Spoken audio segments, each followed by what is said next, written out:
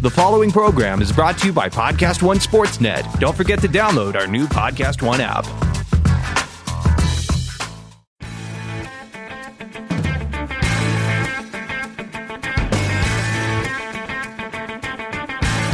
Hello, everyone, and welcome to the AP Top 25 College Football Podcast. I'm Ralph Russo, the college football writer with the Associated Press.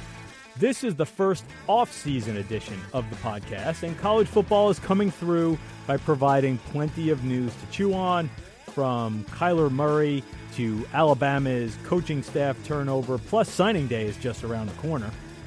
To catch up on all of it with me is Tom Luginbill from ESPN and SiriusXM.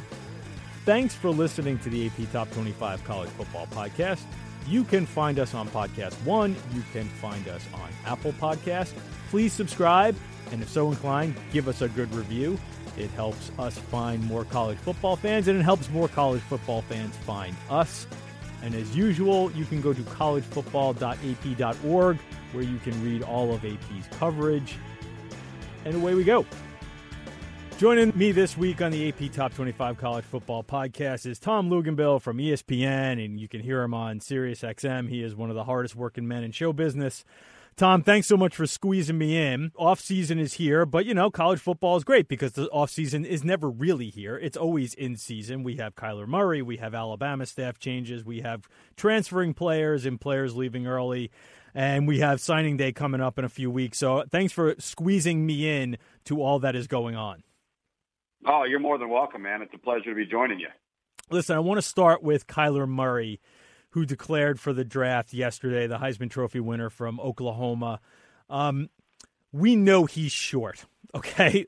That's not yeah, you've heard that, right? Yeah. You've heard that? I have heard. He's 5'10", right? Wait a minute. He's 5'9". Wait a minute. He's 5'8". You know what? The funny thing is I heard somebody on TV give a 5'8", and gosh. No, and I stood next to him at the Heisman, right? I like to say I'm 5'10", but I might be closer to 5'9". He is definitely not shorter than I am. I know for a fact. One thing I know, he is not shorter than I am, so he is definitely not 5'8". Let's put the height thing aside because he's not going to grow.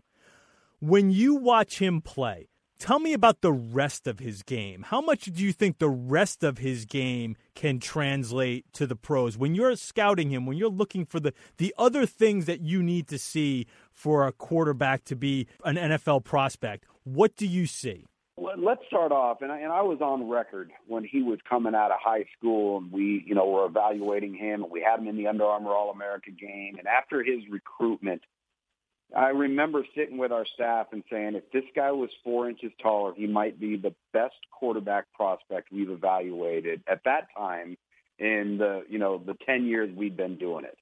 And it wasn't just because of the physical traits. It's some of the things that you can't coach, competitive temperament, mental toughness, the ability to keep his eyes downfield when he's under duress or under pressure.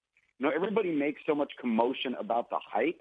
I don't think the height really has anything to do with it. The game has changed. We are in a shotgun-based, spread the field, widen the throwing lane, change the launch point type of offensive era. That suits the short quarterback. That helps the short quarterback. Now, if you ask that guy to play in an I formation and play in a multiple pro style and drop back and 7-set drop within the pocket and play action, that player's not going to thrive, but that's not the world we're living in right now. So I don't worry about the height. I think the concern, Ralph, is durability, the types of shots that he could take or that he could be prone to taking. And I'm not saying when he takes off and runs or when he's utilized as a runner or he's creating or extending plays. I'm talking about the shots that are going to come within the pocket, and they are going to come. And there is a difference between 6'4" and 6 foot, and there's a difference between 6 foot and 5'10" when it just comes to the overall structure of your body. But when it comes to the things that you got to have to win games, that you have to lead an offense or to lead a locker room, I think he is chock full of those traits. And I really believe that. I think that everywhere he's been, he's made people around him better. He's able to make plays on his own. And what people don't truly value about him is just how good of a passer he is, how accurate of a passer he is, his ability to layer the football and to throw the football vertically. He's got much better arm talent than anybody's ever given him credit for. And if you've seen him play in person, you would recognize that. So I don't even think the height's the issue as it relates to seeing the field or any of those things. I don't think the makeup is the issue. I think the issue is durability. If we're really talking about him being serious about the NFL, which, Ralph, to be honest with you, I don't think that's what this is all about. I think it's about an entirely different area. But if we're talking about that, it's about durability. That's the question for people looking for a draft choice in the first round if they're considering him. Listen, I think it was pretty obvious. Anybody, again, talking about the Heisman process, he got asked about baseball and football a zillion times to the point where you could tell he was clearly was tired of answering it. But even within that process, it was also very apparent that he didn't want to give up football. I mean, that this guy was a football player. It was a kid who really wanted to play football, because at no point did he ever shut it down and say, no, I'm playing baseball. This is it for me. So clearly he could change his mind in the next couple of months. Just because he declared for the draft doesn't mean he has to be in the draft. He could change his mind. The declaring for the draft thing is a college eligibility issue. He's done with college no matter what. So he could conceivably change his mind and decide to play baseball. But it always seemed to me, again, just from being around him for a couple of days with the Heisman, that he was making it very clear that I really like football and I would really like to play football. And I think he does. And I think that's genuine. I think it's authentic. But I also believe that he sees the bigger picture as well. And I think so much of what has transpired over the last week to 10 days with him and all of the discussion and the exposure and the attention that this has drawn isn't so much about playing football long term. I think he realizes where the long-term path is for him and where the greater percentages lie for career success.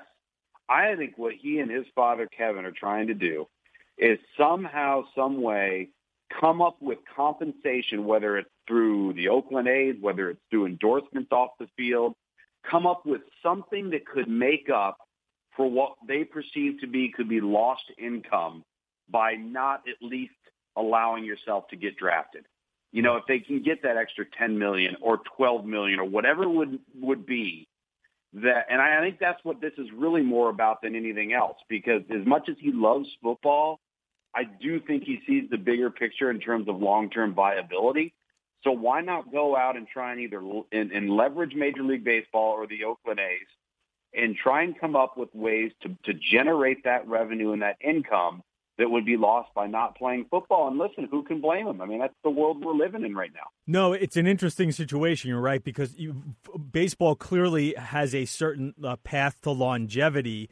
And once you get into the baseball pipeline, boy, the money is great. I mean, you can be a mediocre baseball player and last mediocre, relatively speaking. Let's put it. Let's put the term of the analytics term. You can be a replacement level baseball player, sort of a league average baseball player, and make a lot of money for a very long time. But your entry into professional football has a lot more reward. That initial entry, that initial contract for a first rounder is a lot better than what he has with the Oakland A's. So you're right. There's an interesting mix there. Listen, I'd love to see him play football because I think he's a spectacular athlete, and it would be fascinating to see him, especially if he goes to a coach who is forward-thinking, like a Cliff Kingsbury. We've already seen the quotes out of Kingsbury, who said, I'd pick him first, and now he's with the Cardinals. Let me link those two things, because I want to talk about Kingsbury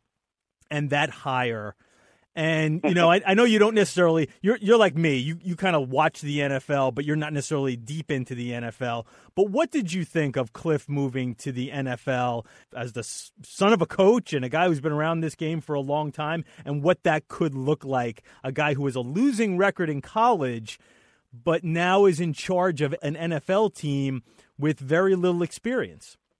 Yeah, it was really surprising to me. Really surprising. Now, I think Cliff Kingsbury is a really good quarterback coach. I think he's a really good offensive coordinator. I don't think he's proven yet to be a well-rounded head coach. What I mean by that is not just being an offensive head coach, being a head coach where the defense is the foundation and player evaluation is the foundation. I think, a lot of these air raid guys, it's all about scheme, and coaching the offense. And you know what that led to? It led to a 35-40 record and 3 years of a losing record out of the 5 year the head coach there.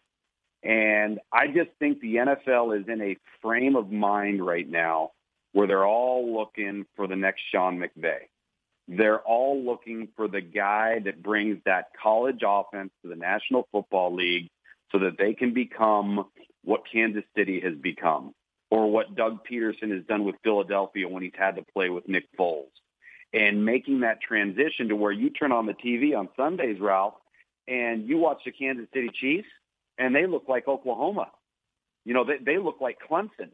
They don't. This ain't Bill Walsh in the West Coast offense or Joe Gibbs in your multiple pro-style counter trade. Those days are done. And I think what's happened is quarterbacks aren't trained the way they used to be. They don't come up in the 3 to 5 to 7 step drop offense where they've got to read coverage and diagnose things pre-snap and produce a result post-snap with all the moving parts and really understand the dynamic and the theory of the game. The game is turned into half-field reads, shotgun passing game, dink and dunk, RPO based, and that's how these players seem to operate, and that's how they think. It's also how they grew up, too. A lot of these players literally grew up in this system. That's exactly right. That's all they know. So why I think what's happened is the NFL, the smart ones, the Andy Reids, the Doug Petersons, the McVays, they're all starting to realize we need to stop being, quote-unquote, system-oriented and start doing what these guys are capable of doing from both a physical and mental capacity, and stop trying to stick a square peg into a round hole. I mean, when you look at it, when you look at the NFL over the last 25 years, Ralph, and this is, I think this question started off about Cliff Kingsbury, but this is why Cliff Kingsbury is at the Arizona Cardinals right now. You have essentially 2 players, all right? I'll give you 3 if we're going to assume that Baker Mayfield's going to be a player over the course of the next 8 to 10 to 12 years, okay? But let's remove Baker for a moment. There have been 2 players that have come out of some form or version of the air raid offense over the last 25 years that have flourished in the NFL, and that both of them have happened in the last 2 years. You've got Patrick Mahomes and you've got Jared Goff. Mm-hmm. And who are their 2 coaches, and what have those coaches done? They've molded the offense around that player's strengths and what they did in college, not the other way around. And so that's the shift that I think the NFL is making, and that's what the Arizona Cardinals want to see out of Cliff Kingsbury. Can he now take those concepts that are largely simplified? You have a Josh Rosen, you can rebuild the roster. Can he be the next McVay? Can he be the next, Sean Payton of 12 years ago? Can he be, what Doug Peterson has become? I don't know. Time will tell. I kind of chuckle because the first thing he's going to do is he's going to walk into the office and ask what a tight end is. Yeah. And then he's going to ask, well, what does FB stand for? Oh, coach, that's a fullback. What's a fullback? So there's going to be a learning curve here. It's going to be a real interesting experience. I think Steve Keim, the general manager, Ralph, I think he has pushed his chips to the table and he has bet on himself. And it could be a life-altering bet for him in his career. You talk about coaching turnover, and Kingsbury leaving USC to the Cardinals was probably the most interesting thing that happened in sort of this second wave of coaching carousel. Now it's mostly about assistants, and the team that really has the most fascinating assistant turnover is Alabama. Let's go back to the championship game just for a second, because one of the narratives that came out of that was Alabama got out-coached, and I think that's fair. Mm-hmm. When you watch that game, not just how did Alabama get out-coached, but when you saw that game and thought, okay, what does Alabama need going forward? What is wrong with Alabama from a coaching perspective that maybe is different from what I've seen in the past, and how can it change going forward? Give me your impressions of that aspect of Alabama got out-coached, because sometimes Alabama got out-coached is a little oversimplified. Well, it can be a little oversimplified, and I would also caution people to be making knee-jerk reactions. I'll ask you, before I answer that question, I'll ask you, Ralph, in the 10 or 11 years, I guess it's been since Nick Saban has been in Tuscaloosa, how many times have they looked like that on the field? Well, never. Literally. Never. Right. We've never seen Literally. an Alabama team lose in that fashion. Right. So we're not talking about a trend here. Right. We're not talking about a downhill spiral that has been rolling with momentum for the last 3 to 4 weeks. You know what happened? They played poorly, and they didn't bring their A game. And for the one time that they chose to do that, they happened to play a team that had personnel that could match them and didn't make those mistakes. So you know what? They got beat. When you look at the previous two matchups with them, if you remember the Alabama-Clemson game from a year ago, Alabama beat Clemson's butt. Mm-hmm. And you know why? Because they didn't make the mistakes that Clemson made. Clemson didn't play good. They didn't play good at quarterback. They just didn't execute well. Alabama did. The year before, though, those two teams were almost flawless, and it was a barn burner down to the end because the two teams were so evenly matched, and they both played well. Well, this time around, Alabama laid an egg, and it becomes so magnified because we never see it happen. We become so conditioned to seeing them be so flawless in their execution and their discipline and their ability to limit penalties, create turnovers, not turn over the ball, rule field position. And on this particular night, they ran up against the buzzsaw talent-wise and did all of the uncharacteristic things that we never see from Alabama. I've always made the statement about Alabama when they're playing an opponent because, 99 times out of 100, they're not going to play somebody that's as talented as they are. So what that means is in order for you to beat Alabama, Alabama has to do something to help you. They have to play poorly, do things uncharacteristic of their nature. Well, they chose to do that against a team that's as good as they are, which means they had no chance of winning the game. Now, I don't think anybody believed it was going to be a blowout, but I think on this one particular night, they won out. They played bad. They didn't execute well. Everything the other team seemed to do turned out right. And sometimes you sit in the stands or you sit in the press box and you just sit there and say, you know what? This just might be Clemson's night. And this might just not be Alabama's night. And that's not to take anything away from Clemson in any way, shape, or form. They out-executed, outplayed, outperformed, outcoached Alabama, I think, in every facet. But I just think it's odd that we have this notion that where does Alabama go from here? Well, it's been my experience with Nick Saban. When they lose or they get beat, they seem to come roaring back with a vengeance because that fuels that coach and that staff and that football team. Unlike any other team I've seen in recent memory, when you look at them in the regular season when they lost the game, Ralph, that's the worst thing that can happen to the rest of college football because it resets the charge, recharges the batteries. Now all of a sudden they go on and they start kicking everybody's tail because they had a little bit of a wake-up call. Well, now they got a whole off season of a wake-up call. And a bulk of that football team is all coming back. Yeah, I will be interested to see who he brings in there. There's been reports that Steve Sarkisian can be the guy. And I will say this also, Alabama will play Alabama football no matter who comes in there, right? I mean, I'm not saying that you could have a coach that doesn't fit perfectly, that maybe brings some ideas that don't mesh well. So I'm not saying that the hires are unimportant, but ultimately – you are going to come to Alabama and play and coach the way Nick Saban wants you to coach and the style that Nick Saban wants you to coach. But it will be interesting to see if it is Sark, only because I find it fascinating to see Alabama fans having to sort of buy into whatever, because you have to buy into whatever Saban sells because he's been golden since he's been there. Right. But nonetheless, it just be interesting to see how Alabama fans go, okay, I guess you're right, Nick. Whatever you say, I'm sure Sark will be great. Yeah, it's like their fan base all of a sudden assumes that Nick Saban started taking stupid pills. Right. And I will say this, whether it's Sark or somebody else, you hit on a very good point there, Ralph, in the sense that at the core and foundation of Alabama football and what they are, particularly on offense, is toughness.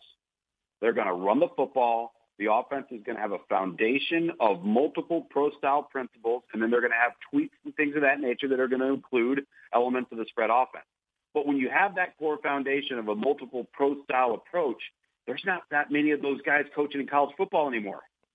So if you're going to make that, if you want to bring that into your program and maintain that side of things, to some degree, you're almost forced to look to the NFL because everybody at the collegiate level now is almost entirely a spread type of team or spread type of background. And I don't think Nick Saban wants to go full spread. I think he'll go to a certain point, but that's not where his comfort zone is. Let me do this, Tom. I want to take a quick break. I want to get back to a larger conversation about what I took out of that Alabama game having to do with college football in general and where it's headed and where it is, really. Take a quick break on the AP Top 25 College Football Podcast with Tom Luginbill from ESPN. Back right after this.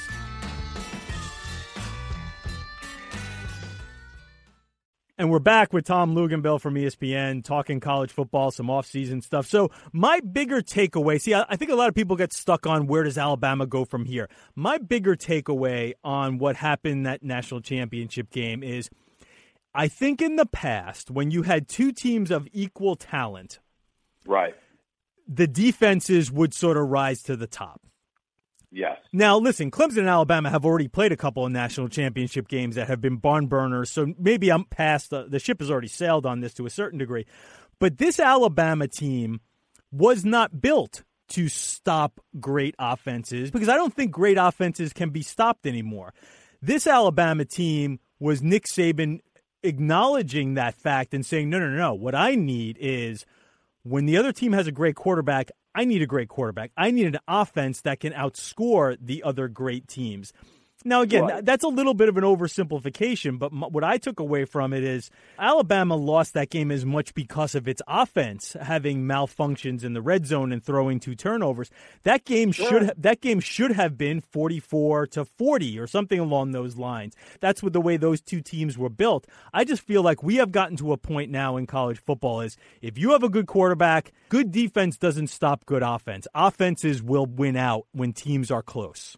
Yeah, and I would agree with that. And that being said, though, we still, outside of the Oregon team that took on Ohio State in 2014, the common denominator of the 5 years of the college football playoff has been that the 2 best defensive teams or the 2 best teams with the best personnel up front have played for the national championship. Mm-hmm.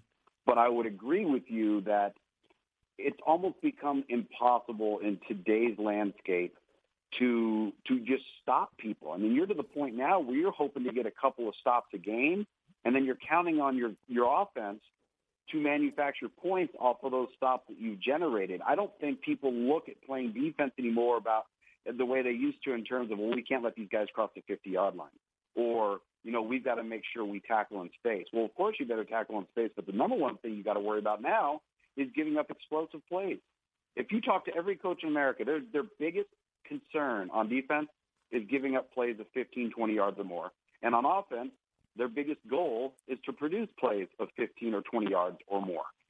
So what it comes down to is who plays the most efficient red zone defense. And everybody, you start looking at the numbers and statistics that matter. It's getting off the field on third down, it's turnover margin, it's red zone efficiency defense. But really, it's about limiting explosive play. That has become such an increasingly difficult thing to do. And then all of a sudden you give up some explosive plays and no time's gone off the clock, and now it puts pressure on your offense because you feel like you're in a track meet. You've got to keep pace. The challenge now has been forcing offenses to earn it, to go the length of the field, for them to get frustrated and make a mistake because maybe they're used to just going up and down the field and now you can't. And I don't know whether you're Alabama, whether you're Clemson or anybody else, if that's a realistic goal anymore as a defense where, that was what defensive football had always been predicated upon. I just don't know if it's possible anymore. Yeah, it's funny. I thought Clemson played modern great defense, right? They got 2 picks. One they scored on, which makes it even better. They had a bunch of red zone stops. Anytime Alabama got behind the sticks, they capitalize, right? So you just like you were saying, like Alabama drives down to the 1, they have a false start. Now it's 1st and goal from the 6, or maybe it was 3rd and goal from the 6. I can't remember. They had a key false start, and they capitalized on that play. They stopped Alabama there, and they made them kick a field goal. And that's sort of modern great defense. Be pretty good on 3rd down, especially 3rd and long. Get a couple of turnovers, get a couple of red zone stops, and we gave up 450 yards and 6 yards of play, but we played a great defensive game. Oh, my gosh. I mean, not to get off point here, but the best teams that Mike Gundy has had at Oklahoma State, the best teams that he's had have been off the charts in red zone defense and in forced turnovers, yet give up 450 yards a game. Yeah. But it's really hard to replicate that, though. I think from year to year, it becomes really hard to be a good red zone defense, right? Not only that, it becomes even harder to be able to match forced turnovers. Everybody talks about the turnover belt or whatever gimmick they have. Well, that thing's all fine and dandy when things are going good, but the next year you might not come up with any. You cannot fabricate that. Yeah, it's tough. Like you're right. The balls bounce different ways. Deflections go a different direction, or a DB just drops a pick, and all of a sudden, like your great plan of getting a bunch of turnovers goes out the window. All right, let me roll to a little bit of a different subject, and that's some of the transfer quarter. And then I want to hit you on recruiting. One last thing, but go some of these transfer quarterbacks came out today. We're recording this on Tuesday afternoon, and Brandon Wimbush, it looks like, is going to end up at UCF. Always an interesting that was an interesting landing spot. Looks like Tate Martell could end up being in this process. That was a very interesting one because he sort of left after saying, no, I'm going to stand my ground here. I don't understand that one. Yeah, that makes zero sense to me. Let me ask you about a bigger picture here, and that is, I kind of tweeted this earlier today, and that is, if your team, because like I saw some UCF fans going, yeah, Wimbush will come down here and he'll compete against Mac. And my impression of these things is, if your team brings in one of these grad transfer quarterbacks, it is a tell that your coach does not totally believe in the guys he has. Of course it is. Do you think I'm on the right path there? So Austin Kendall at Oklahoma puts himself in the transfer portal, right? Because if he thinks Jalen Hurts is coming to Oklahoma, it ain't to be Austin Kendall's backup. Right. That's because I think fans will look at this and say, no, he's still going to compete. No. Listen, That's a tell. If your coach, if they're bringing in Brandon Wimbush to UCF, that means probably not good news for Mackenzie Milton, but I think we all understand that that's a long road ahead for that young man, and we hope that everything goes okay. But it also says Darryl Mack. Yeah, maybe we'd like something better than Darryl Mack. Which, no offense to the kid, he played really well at the end of the year. But, again, that shows me that if you were really comfortable with Darryl Mack, you wouldn't bring this other guy in. Right. There's no question about that. Now, I want to go back to Tate Martell for a moment because, to my knowledge, Darryl Mack has not put himself in the transfer portal. Mm-hmm. So it sounds like if I'm Darryl Mack, I'm saying, okay, well, he's got to come in and beat me out, not the other way around. Mm-hmm. That's my problem with Tate Martell. Tate Martell is looking at this from a completely reversed angle. He should be saying, I'm the incumbent here. I've been within the offense. I know this locker room. I know this coaching staff. I know what's asked of me. It's not my job to beat out Justin Fields if he gets a waiver. It's his job to beat me out. But instead, you just up and decide to transfer. And I'll say this because I have very strong feelings about this transfer portal thing because I think it's been poorly mismanaged in the sense that I don't believe that if you put yourself in the portal, you should be able to come back out. Mm-hmm. Because what does that tell your locker room? What does that tell your coaching staff? What does that tell your fan base? I mean, if I'm Ryan Day, I see this as a tremendous opportunity to make my first difficult decision as the head coach at Ohio State and tell Tate Martell, you're either staying or you're going. We're not going to continue to feed you. We're not going to continue to train you. We're not going to have you go through spring football. You're either an Ohio State Buckeye and you believe you can win this job or not.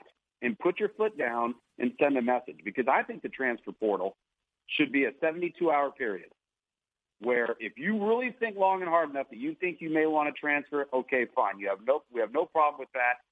You sit over here for a couple of days, give it 2 or 3 days to think about it, see who contacts you, and see what your viability is on the open market. But to allow that to linger, to allow players to continue to practice with their team when you don't even believe they may not want to be there, I don't think that's healthy for a football program. I think so allowing these guys to go in and out makes it's almost like allowing guys to declare for the NFL draft and then say, wait, I changed my mind, I want to go back. Well, now that college program they've already assigned the scholarship that you just gave up. They've already started to massage their roster. I would agree with you, Tom. And the teams can do that, right? I mean, I think part of the rule here is, like, in other words, Ryan Day would face no repercussions if he went to Tate Martell and said, okay, you're in there. Now we take you off our roster. You can go find a right. But again, what I think schools to a certain degree will bring this on themselves. I mean, with Georgia, the reason why Georgia didn't pull Fields immediately, because I think they felt like they wanted the time to maybe change his mind. Sure. Or they wanted him there for the Sugar Bowl with the idea that maybe we can use him in that game, and maybe that will change his mind. So again, from a coach's standpoint, it's not just a matter of like the rules allow you to do that, but you are sort of like, well, you know, maybe it's in my best interest if I let him sort of play along with his game. I will say this, though, about Martell. And then one quick thing on I want to get some thoughts on recruiting from you before I let you go. Just what we said before. If you're bringing in Justin Fields, aren't you signaling to Tate Martell that we believe this guy is better than you? I mean, I think to some degree, and I think that's a natural human instinct and thought process. I don't think there's any question. Okay, so let me wrap up with some recruiting before I let you go, Tom. As with last year, now the second year of the early signing period, recruiting signing period, most of the signings are done, right? Yeah. I don't know. You track the percentages. How many scholarships are left FBS wide, or percentage of scholarships are left FBS wide? And what is the most interesting thing you're watching for coming into the next signing period? Last year, for the first signing period, there's roughly 2,800 players in a given class. 2,000 of them signed. That was 72%. That percentage went up about 4% to just over 75, just under 76%. So really only a quarter of the class of 2,800 kids are left. Mm-hmm. The majority of those kids are likely at the Group of Five level or bottom-tier Power Five schools that, you know, have now that the player pool has narrowed and they've got their radar, set on a certain, type of kid or a certain clump of kids. They're not having to use all of their resources to go out there and manage 25 guys anymore. For some schools, it might be 2. For other schools, it might be 4 to 6. Some it might just be 8, depending on what their scholarships are left and available. But it's the Group of Five schools that during the month of January, in my opinion, that really flourish because you've removed 76% of the class, and the ones that are left over are by and large middle-tier type prospects that are going to be MAC players, Conference USA, Sun Belt, WAC, Mountain West, what have you. And so that's where you see a heavy concentration of recruitment and the ability to close on kids. Because what those kids start to find out is when they thought they were on a Power 5 back burner and they realize that they're really not, now they start focusing to the more realistic schools that truly want them, have been recruiting them and coveting them for several months. So, there's a couple of things that I'm looking for. I want to see how UCLA finishes things out. I think a lot of people looked at them as having a very disappointing first go-around. USC has gotten off to a good start in the month of January with some recent verbal commitments. So how does Clay Helton, number one, finish? How does he manage the loss of Cliff Kingsbury, and does that impact recruiting prior to February 6th? And then if you look at most of the top-tier schools across the country that have signed 98, 99, 100% of their class, you've got to acknowledge the fact that we are going to potentially, with the new signing period, create a wider gap between the haves and have-nots when you have some schools that enter in the month of January and they're recruiting and evaluating the 2020 and 2021 class, while some of their competitors might still need to sign 10 guys in the 2019 class. So there's some real advantages depending on which program you're at towards having this early signing period. Tom Luginbill from ESPN. You can hear him on Sirius XM. You can see and hear Tom just about everywhere. He is the hardest working man in show business.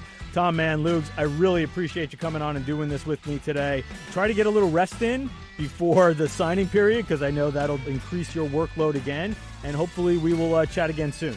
It sounds good, man. I appreciate you having me.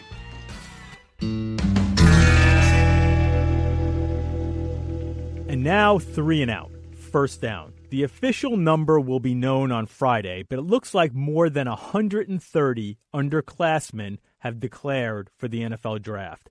Now, some of those players will not be classified as underclassmen when it's all said and done. In some cases, they will be players who have graduated and been in school for more than 3 years. They end up in a different category. Those players don't need special clearance from the NFL to be eligible for the draft. But often they announce as if they do because they want to give their coaches and teams notification that they won't return for another season. What to make of all the early defections? Well, youth is a commodity in today's NFL. For a lot of players, returning to school might not increase their value relative to getting a year older. Second down. So after the draft declarations, we often try to assess which teams were hurt most by the departures. It's easy to say Alabama because it lost 7 very talented players, but none of those losses were particularly surprising, and there's always another blue chip in the pipeline in Tuscaloosa. The team that I think might have gotten hit the hardest was Penn State because it lost several players who are not like clear-cut first-round talents. Players like Miles Sanders, defensive tackle Kevin Givens, defensive end Sharif Miller. They're all likely to be drafted. They're good players, but they're also the kinds of players who could have come back for another year of development and maybe made huge contributions in 2019. Penn State has been recruiting very well lately. I think the departure of those players will test just how well James Franklin has the machine running in Happy Valley. Third down. A quick word on Kyle Flood drawing interest from Alabama as a possible new offensive line coach. I think that will make a lot of folks cringe considering how Flood's tenure as head coach at Rutgers crashed under NCAA violations. Flood got thrust into a head coaching job when he probably wasn't ready, and things definitely got away from him. But that doesn't mean he couldn't be a good offensive line coach. But because of his past failures as head coach, I'm guessing a lot of Alabama fans will judge him not worthy, especially if he comes as a package deal with Steve Sarkisian from the Atlanta Falcons. That's the show for today. I'd like to thank my producer, Warren Levinson, for making me sound good. You can find this podcast on Apple Podcasts and at Podcast One. Please subscribe so you don't miss an episode. I'm Ralph Russo, the college football writer with the Associated Press. Thanks for listening, and come back for more next week of the AP Top 25 College Football Podcast.